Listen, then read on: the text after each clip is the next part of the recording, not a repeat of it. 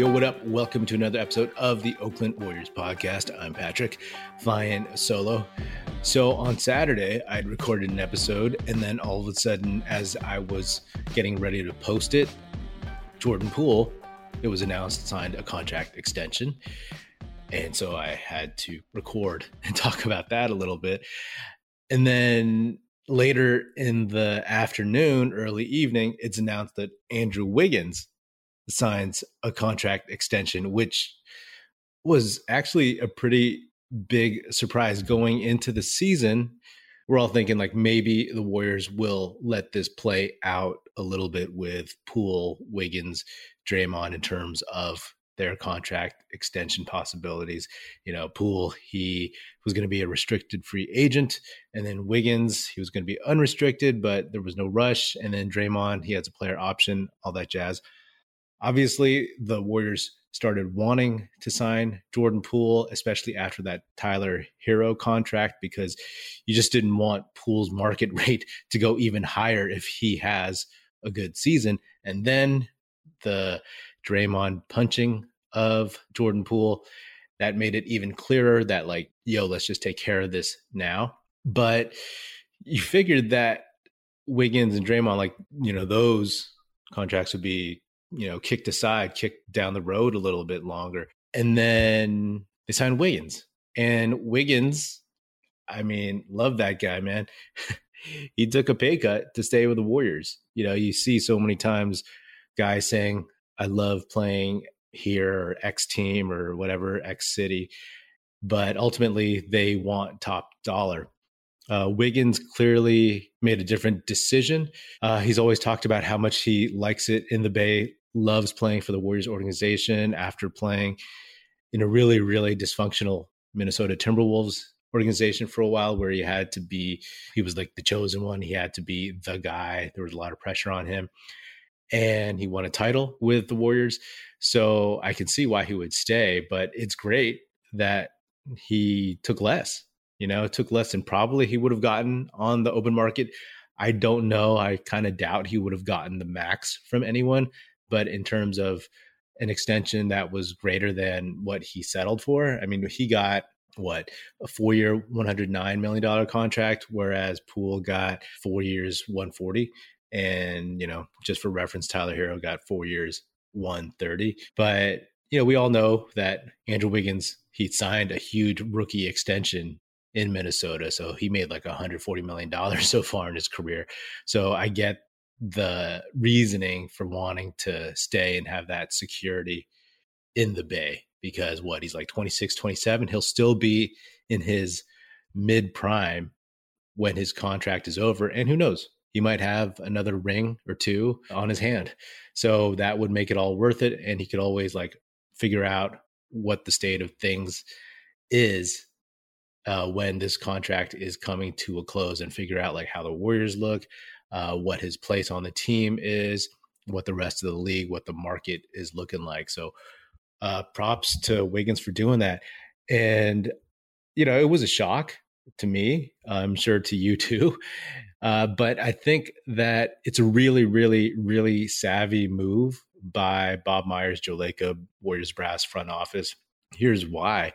You know, like after Poole got punched by Draymond, like I said, it was pretty much, in my opinion, a done deal that Poole was going to get signed before the Monday, October 17th deadline, largely because you didn't want that lingering and whatnot. But it feels like Lacob, Myers, etc., that they saw this opportunity to sign Wiggins and they took it. And what I mean by that is there was always this sense that like, oh, you can't lose Draymond, and that the fans and the media and like all of Dub Nation or whatever, they would lose it if you didn't sign him. So you sign Poole, you know, that's a done deal. But then when you're left with Wiggins and Draymond, they probably figured, and this is just conjecture, right? They probably figured that like, hey, let's sign Wiggins now so that we lock him up. And because let's be honest, like more so than ever in Draymond's career, there's like this sentiment that, you know what, like maybe we should move on from him at the end of the season, or he's not worth a max contract extension or whatever his max level would be. So instead of letting the Wiggins and Draymond contracts play out together during the season so that maybe there's some more awkwardness, and maybe this gives them a chance to just lock up Wiggins while kind of the public is down on Draymond, while they have this opportunity, so before Draymond can rehabilitate his value on the court and also rehabilitate his value in the court of public opinion. You know what I mean? Because say hypothetically, Wiggins didn't sign an extension, then you go into the season and then, looks like right now the team is okay, that they're moving forward, that they're putting this whole incident behind them.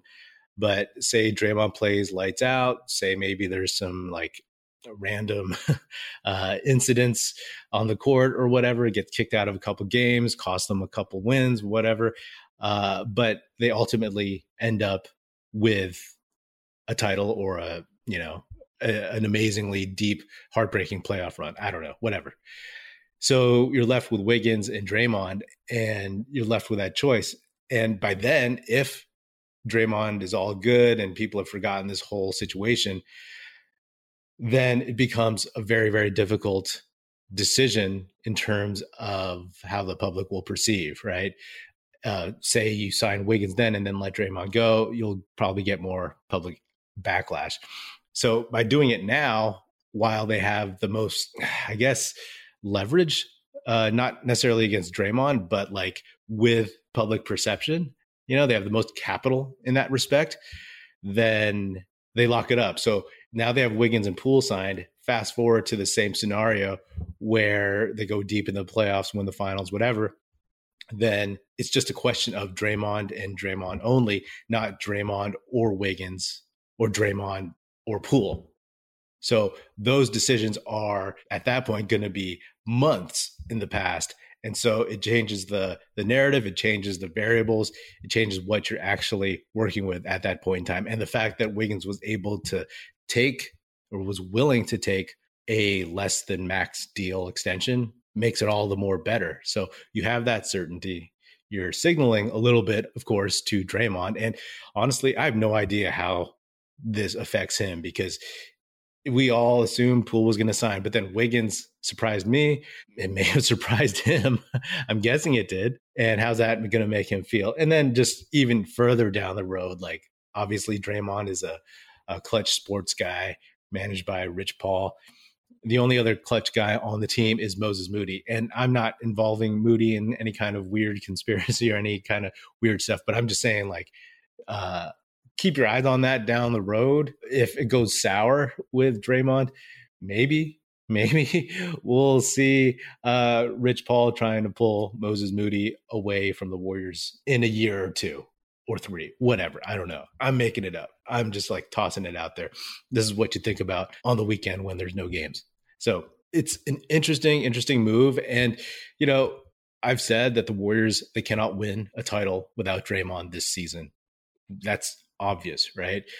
I wonder how this is going to affect him, right? Like, he's a professional, but they haven't even played game one of an 82 game season, let alone the playoffs.